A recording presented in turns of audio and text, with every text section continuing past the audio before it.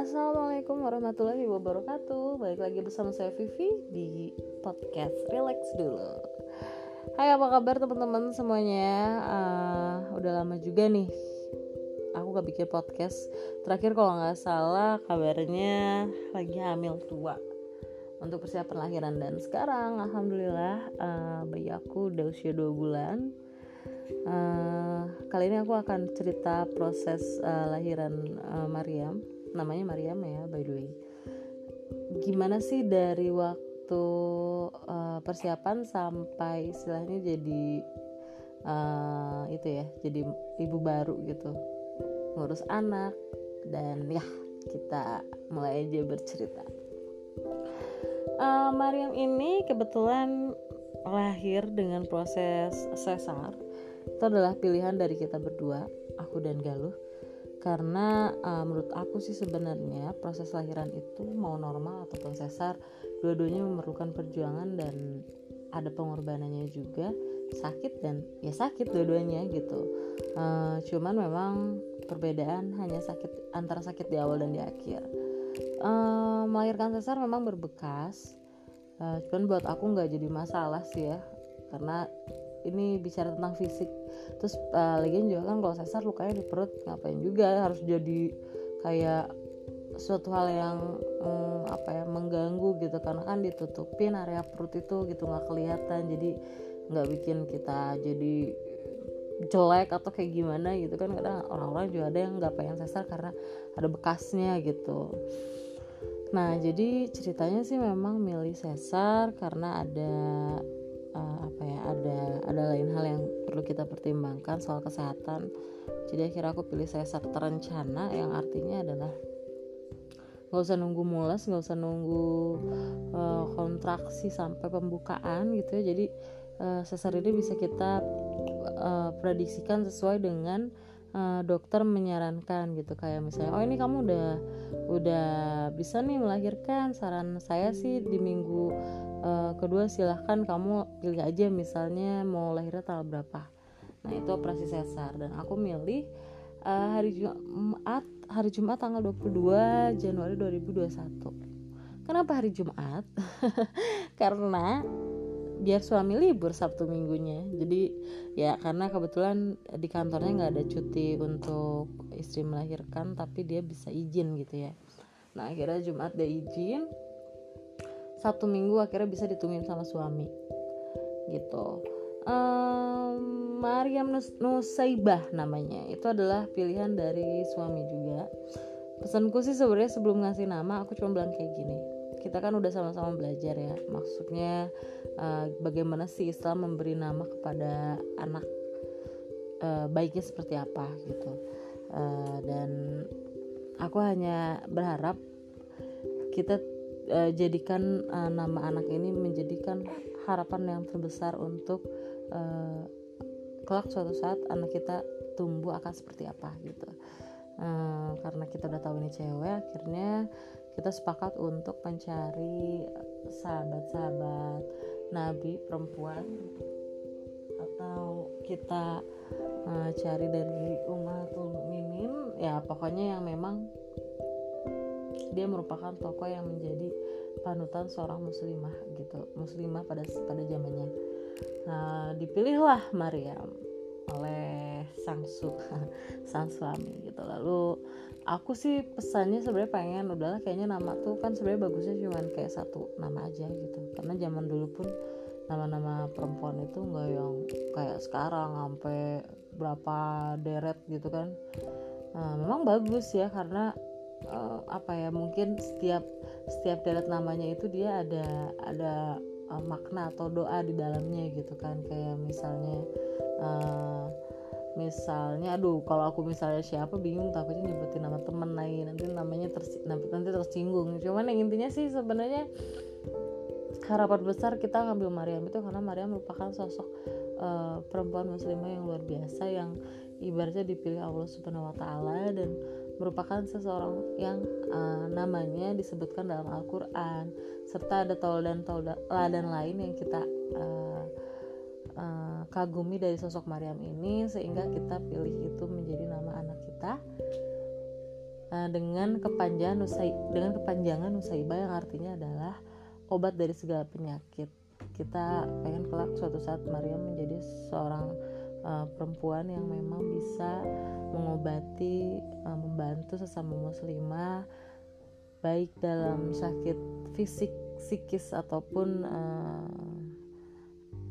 hati ya, maksudnya ya gitulah, obat dari segala penyakit kan banyak ya, salah satunya penyakit hati, iri, dengki. Nah mudah-mudahan Maryam bisa hadir sebagai sosok perempuan muslimah yang bisa menyembuhkan gitu.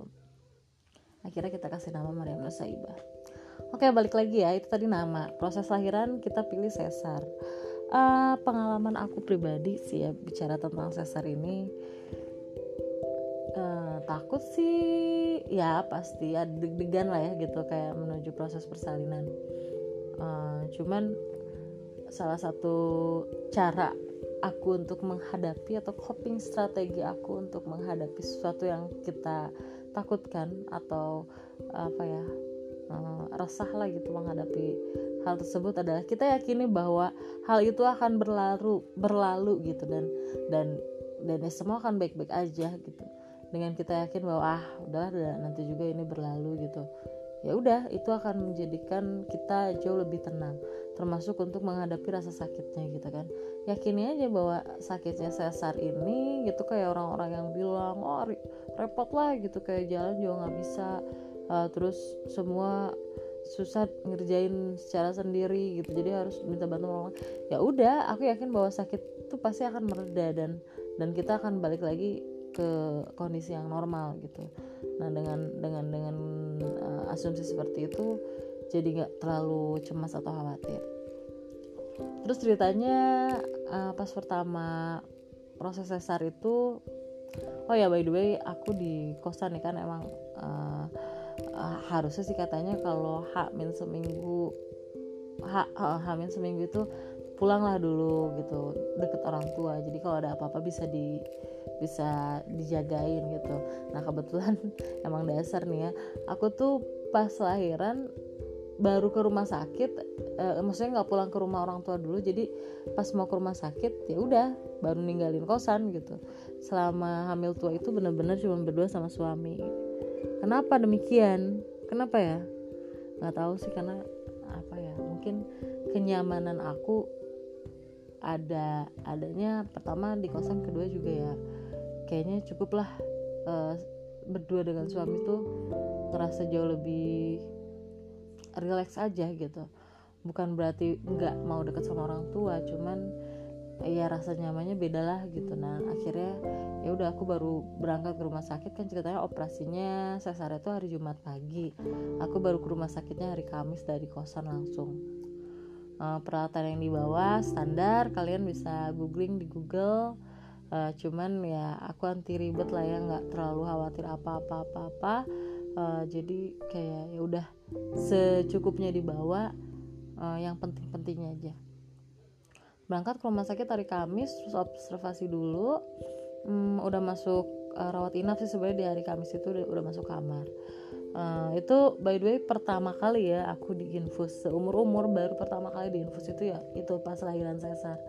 Takut aja dulu pernah tuh dirawat di rumah sakit gara-gara tipes, cuman nggak pengen diinfus, jadi saya lebih milih mending aku makan banyak aja deh dok, kalau memang si infus ini fungsinya untuk memberikan nutrisi, aku makan banyak deh, aku siap, gak apa-apa lah gitu. Jadi segala dimakan apa yang dianjurkan oleh dokter gitu. Dan ya pas lahiran aku diinfus dan dahsyat, lumayan sakit lah gitu rasanya.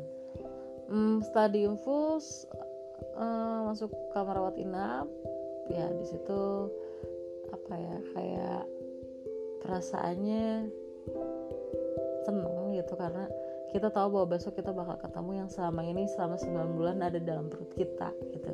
Apalagi pas hamil besar, ya aku inget banget lah kayak gimana gerak aktifnya Maryam di dalam perut gitu. Dan wow, besok tuh momen dimana aku benar-benar ngelihat fisiknya ya yang selama ini dinantikan akhirnya akan tiba di dunia. dirawat inap.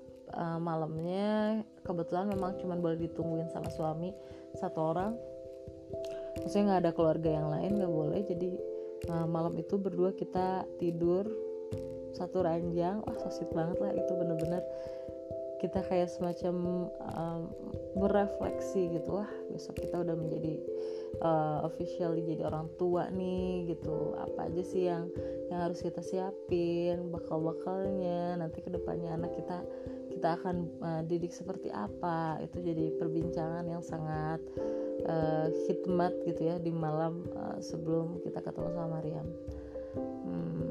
Oke, itulah kurang lebih. Terus besokannya jam 6 aku udah dibawa ke tempat operasi ya. Di situ pertama kali masuk ke ruangan operasi itu langsung ditanya sama dokternya, sebelumnya udah pernah ngelakuin operasi belum? Terus aku bilang belum pernah sama sekali. Ya belum. Oke, nggak apa, relax aja ya. Iya. Nah itu biasalah, pertama kan dibius dulu tuh. Di bius ini aku baca sih ada berapa banyak versi, bilang katanya sakit, ada juga yang enggak. Cuman yang aku rasain ya ini tuh memang dibius, disuntik, tapi bukan kayak suntik biasa. Ya gimana sih kamu ditusuk sampai tulang sumsum belakang kamu. Itu ya sakit sih, cuman ya balik lagi for a while time, cuman sementara doang gitu. Jadi nggak terlalu gimana menderitanya gitu kan.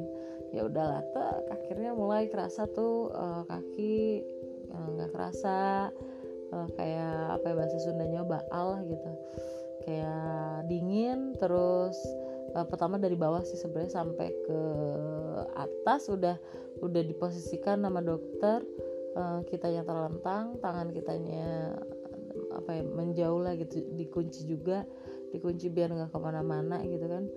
Ya udah, akhirnya mulai tuh kita berdoa dulu. Wah itu deg-degan juga tuh. Kita berdoa dulu, mudah-mudahan proses operasinya lancar. Ini aku tuh kebetulan alhamdulillah disasarnya sama dokter perempuan, namanya Bu Ita. Di Cimahi lumayan lah katanya terkenal. Oh ya, by the way, pas waktu aku suntik itu kan sebenarnya suntik bius itu kan nggak boleh tegang juga ya, karena si dokter tuh harus dia nyari titik yang pas untuk dia nyuntikin ke tulang sumsum. Itu aku sempat grogi ya, terus tiba-tiba dokter kita datang, tenang, relax, dia megang tangan aku, tenang ya. Nah itu di situ aku jadi calm down dan ya proses bius pun berhasil gitu. Nah di situ aku kayak ngambil kesimpulan bahwa memang ketegangan itu gitu, kondisi mental kita itu sangat akan berpengaruh dalam tindakan apapun terhadap kita gitu. Jadi sebisa mungkin memang jangan grogi, jangan panik. Terus kita juga mesti relax, yakin aja bahwa ini semua akan baik-baik aja gitu, dan insya Allah bakalan lancar.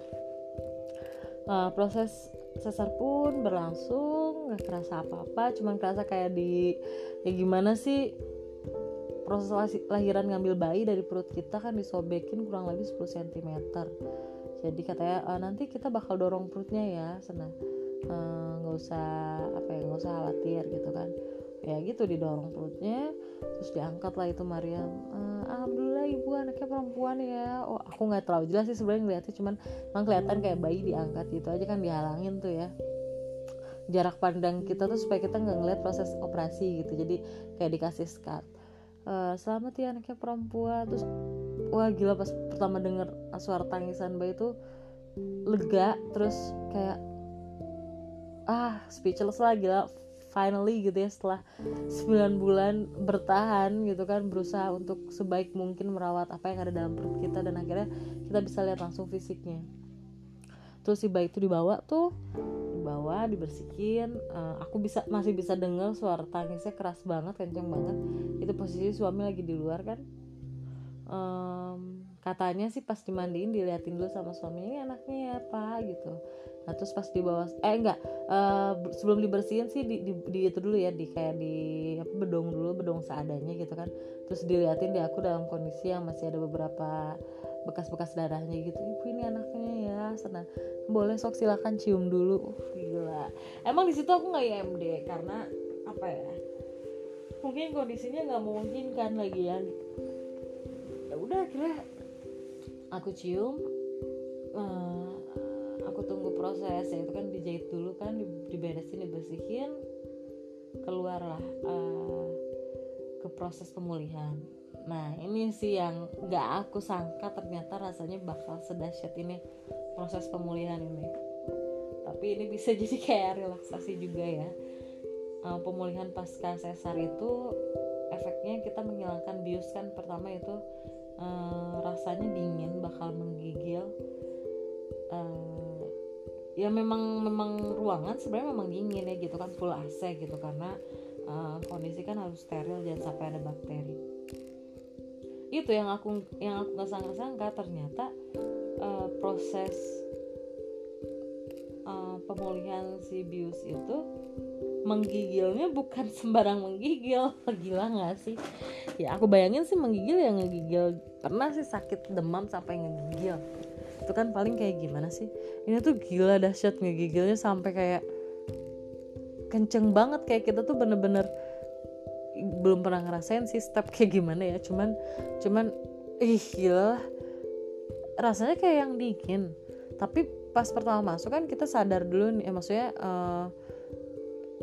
apa ya, aku gak tahu sih ya, nggak tahu emang sedingin itu ruangannya. Tapi kalau nggak salah pas udah beres biusnya udah hilang, aku ngerasain ini ruangan gak dingin amat kok, tadi gigilnya hebat banget ya gitu.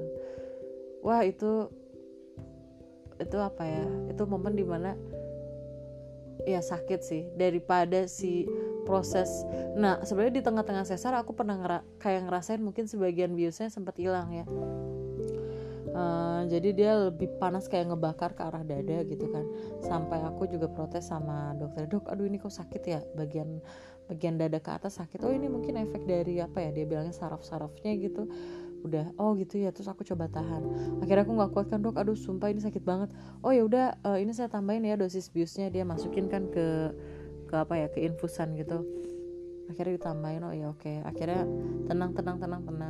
Nah itu sih cuman kayak apa ya, sakit mungkin beberapa menit, terus mereda karena si bius.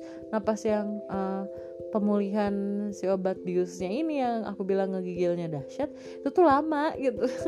Itu kan kayak hampir 2 jam gitu, sampai ya perasaan sih sebenarnya kayak emang ada dingin-dinginnya, cuman perasaan nggak sedingin ini sampai ngegigil gila gitu. Nah, terus ditanyakan sama suami si perawat yang ada di situ, ini boleh minum nggak? Oh boleh, tapi dikit-dikit aja ya. Teh manis boleh. Terus aku kayak minta gitu, kayak request itu, teh manis boleh? Oh iya boleh. Dikasih lah, dibawain teh manis. Itu enak banget teh manis, sumpah. Kan disuruh puasa tuh, jadi berapa jam? 8 jam kalau nggak salah, 6 jam. Tuh aku nggak makan pas minum teh manis, cuman satu sedot gitu kan. Ih buset, nikmat banget gitu kan, anget. Terus manis, itu pas banget buat tenaga aku. Yang tadinya disuruh sedikit-sedikit, jangan terlalu banyak, itu gue segelas habis dong. Segelas habis. Ya udahlah ya, terus ganti sama air putih biasa. Ya itu, pokoknya proses yang paling lumayan cukup menyakitkan itu pas proses pemulihan setelah dibius gitu. Udah tuh kata beres lah. Biasa masih pengaruh biusan gitu kan, si sakitnya bekas sesar itu nggak begitu berasa. Masuklah ruang rawat inap, ya sakit sih di situ lumayan, gimana ya, bekas luka aja gitu, cuman nggak begitu sakit yang aduh ala nggak sih. Kalau aku alhamdulillah gitu ya, nggak tahu karena efek bius. Katanya setelah aku minta obat bius pas di tengah-tengah proses operasi, itu masih berpengaruh dan lumayan panjang katanya pengaruhnya, nggak bakal begitu menyakitkan lah, ngebantu istilahnya dari si sakit yang di perut itu. Nah habis itu aku tambah juga obat biusnya. Sebenarnya kenapa aku pengen tambah, karena kan nanti aku menyusui nih, jadi aku pengen pergerakan aku cukup untuk proses aku nyusuin Maryam. Nah ternyata air ASI aku nggak keluar, sehari 2 hari air ASI aku nggak keluar. Pokoknya selama di sana ASI aku tuh nggak keluar. Di situ aku deg-degan juga ya, cuman memang ada satu kesalahan nih. Tapi aku tidak merasa bersalah, walaupun itu salah, tapi aku tidak merasa bersalah. Jadi memang harusnya sih kalau memang anak pengen gak bingung putih kan gak usah pakai dot nih, kan kita bisa pakai alat bantu gitu, kayak sendok ataupun cupping kalau nggak salah kan, gimana caranya supaya anak nggak nyusuin lewat dot. Nah cuman salahnya adalah kita tuh bekal dot gitu. Ya udah, jadi pas dikasih, ya udah sini perlengkapan bayinya kan, dikasihin tuh ke perawatnya. Nah di situ ada dotnya, jadi mungkin si aku nggak sempet komunikasi lagi sama si perawat. Ya perawat mikirnya karena ada dot berarti ini nyusuinya nggak apa pakai dot, akhirnya pakai sufor terus pakai dot. Ya udahlah dari situ pakai dot. Cuman karena memang bayi baru lahir tuh sebenarnya masih bisa diatur, nggak bakal terlalu bingung puting kayak sekarang. Ya akhirnya aku sempat nyobain nih pakai langsung disusuin ke puting, dia pengen, tapi sayangnya si ASI akunya tuh memang belum ada gitu, belum ada. Kalau nggak salah sempat keluar yang putih-putihnya aja, yang bening-beningnya aja, si kolostrumnya itu gitu. Ya udahlah sampai pada akhirnya pulang di rumah sehari 2 hari baru ASI aku mulai keluar, itu pun belum banyak. Dan ya karena berhubung aku sih pribadi lebih nggak tega anak menangis kelaparan daripada kita ego gitu, pokoknya harus ASI atau nggak boleh formula, terus juga harus lewat puting, nggak boleh lewat dot gitu kan. Nah sedangkan kondisi kitanya nggak memungkinkan, ya masa aja gitu kita harus egois di situ. Ya udahlah, nggak ambil pusing pakai formula. Kita pun tetap berusaha ya bun gitu kan, maksudnya jangan mentang-mentang anak udah oke pakai formula jadi kita males nih ngeluarin ASI kita atau nyusuin langsung atau ya mengasihi lah gitu. Nah aku coba pumping, ya alhamdulillah pumping ternyata keluar semakin hari semakin banyak, dan kebutuhan susu Mariam pun yang tadinya sufor sehari bisa lepas dari sufor gitu kan, pakai ASI walaupun sementara ini masih pumping gitu kan. Nah ya udah sampai sekarang alhamdulillah Mariam ASI perasi pumping gitu. Tapi aku berusaha untuk tidak nyetok gitu kan, karena memang setelah baca-baca ASI yang diberikan secara langsung sama ASI yang kita stok di dalam kulkas itu kandungan nutrisi atau imunnya tuh di dalamnya akan sedikit berkurang gitu. Jadi bagusnya sih didadak gitu kan. Lebih bagus lagi kalau lewat puting gitu. Seperti itulah proses melahirkan Mariam, dan sekarang anaknya alhamdulillah udah 2 bulan, lahir dengan selamat, sehat. Ini besar juga sih ya, by the way, ini dia 3,5 nih pas lahiran, karena kan perempuan sebenarnya maksimal 3,2 lah gitu. Dan ya untungnya karena memang ada perencanaan untuk disesar, jadi pas tahu bahwa bayinya besar ya kita nggak begitu khawatir gitu kan. Alhamdulillah lahir selamat, sehat, ASI-nya pun kuat, susunya kuat gitu kan. Jadi nggak ada hal yang mengkhawatirkan alhamdulillah dari Mariam ini. Kayak gitu teman-teman, luar biasa lah gitu perjuangan pasca melahirkan sesar pun memang seperti apa yang dikatakan orang. Repot sih betul ya, kita perlu ada bantuan. Waktu itu aku langsung pulang ke rumah orang tuanya Galuh gitu kan. Kita perlu bantuan, kita perlu support, kita akan merasakan baby blues betul di awal gitu kan, karena udah gitu ya, masih dalam proses pemulihan sesar. Terus kita juga harus begadang yang tidak biasa ngurusin anak gitu kan, ngurusin bayi, ganti popok, nyusuin, belum lagi kalau udah minta digendong. Nah pada saat itu sih sebenarnya yang paling penting adalah kita mendapatkan pertama support yang penuh dari suami, yang kedua juga kebutuhan makanan atau nutrisi vitamin kita setiap harinya itu kita harus tetap jaga, jangan sampai kurang gitu kan, karena pasti kita butuh banget tenaga yang ekstra pada saat itu gitu. Nah ditambah lagi juga kita harus banyak makan yang mempercepat proses pemulihan luka di dalam gitu ya, proses pasca sesar itu. Kayak gitu teman-teman. Ya pokoknya buat teman-teman sekarang yang lagi hamil tua, yang mau menghadapi proses persalinan, kejar normal selagi memang itu memungkinkan. Tapi kalau memang dalam proses medical check up ada hal-hal yang akan beresiko kalau kalian lahiran normal, gak usah diambil pusing, gak usah akan merasa insecure kalau kalian lahiran secara sesar.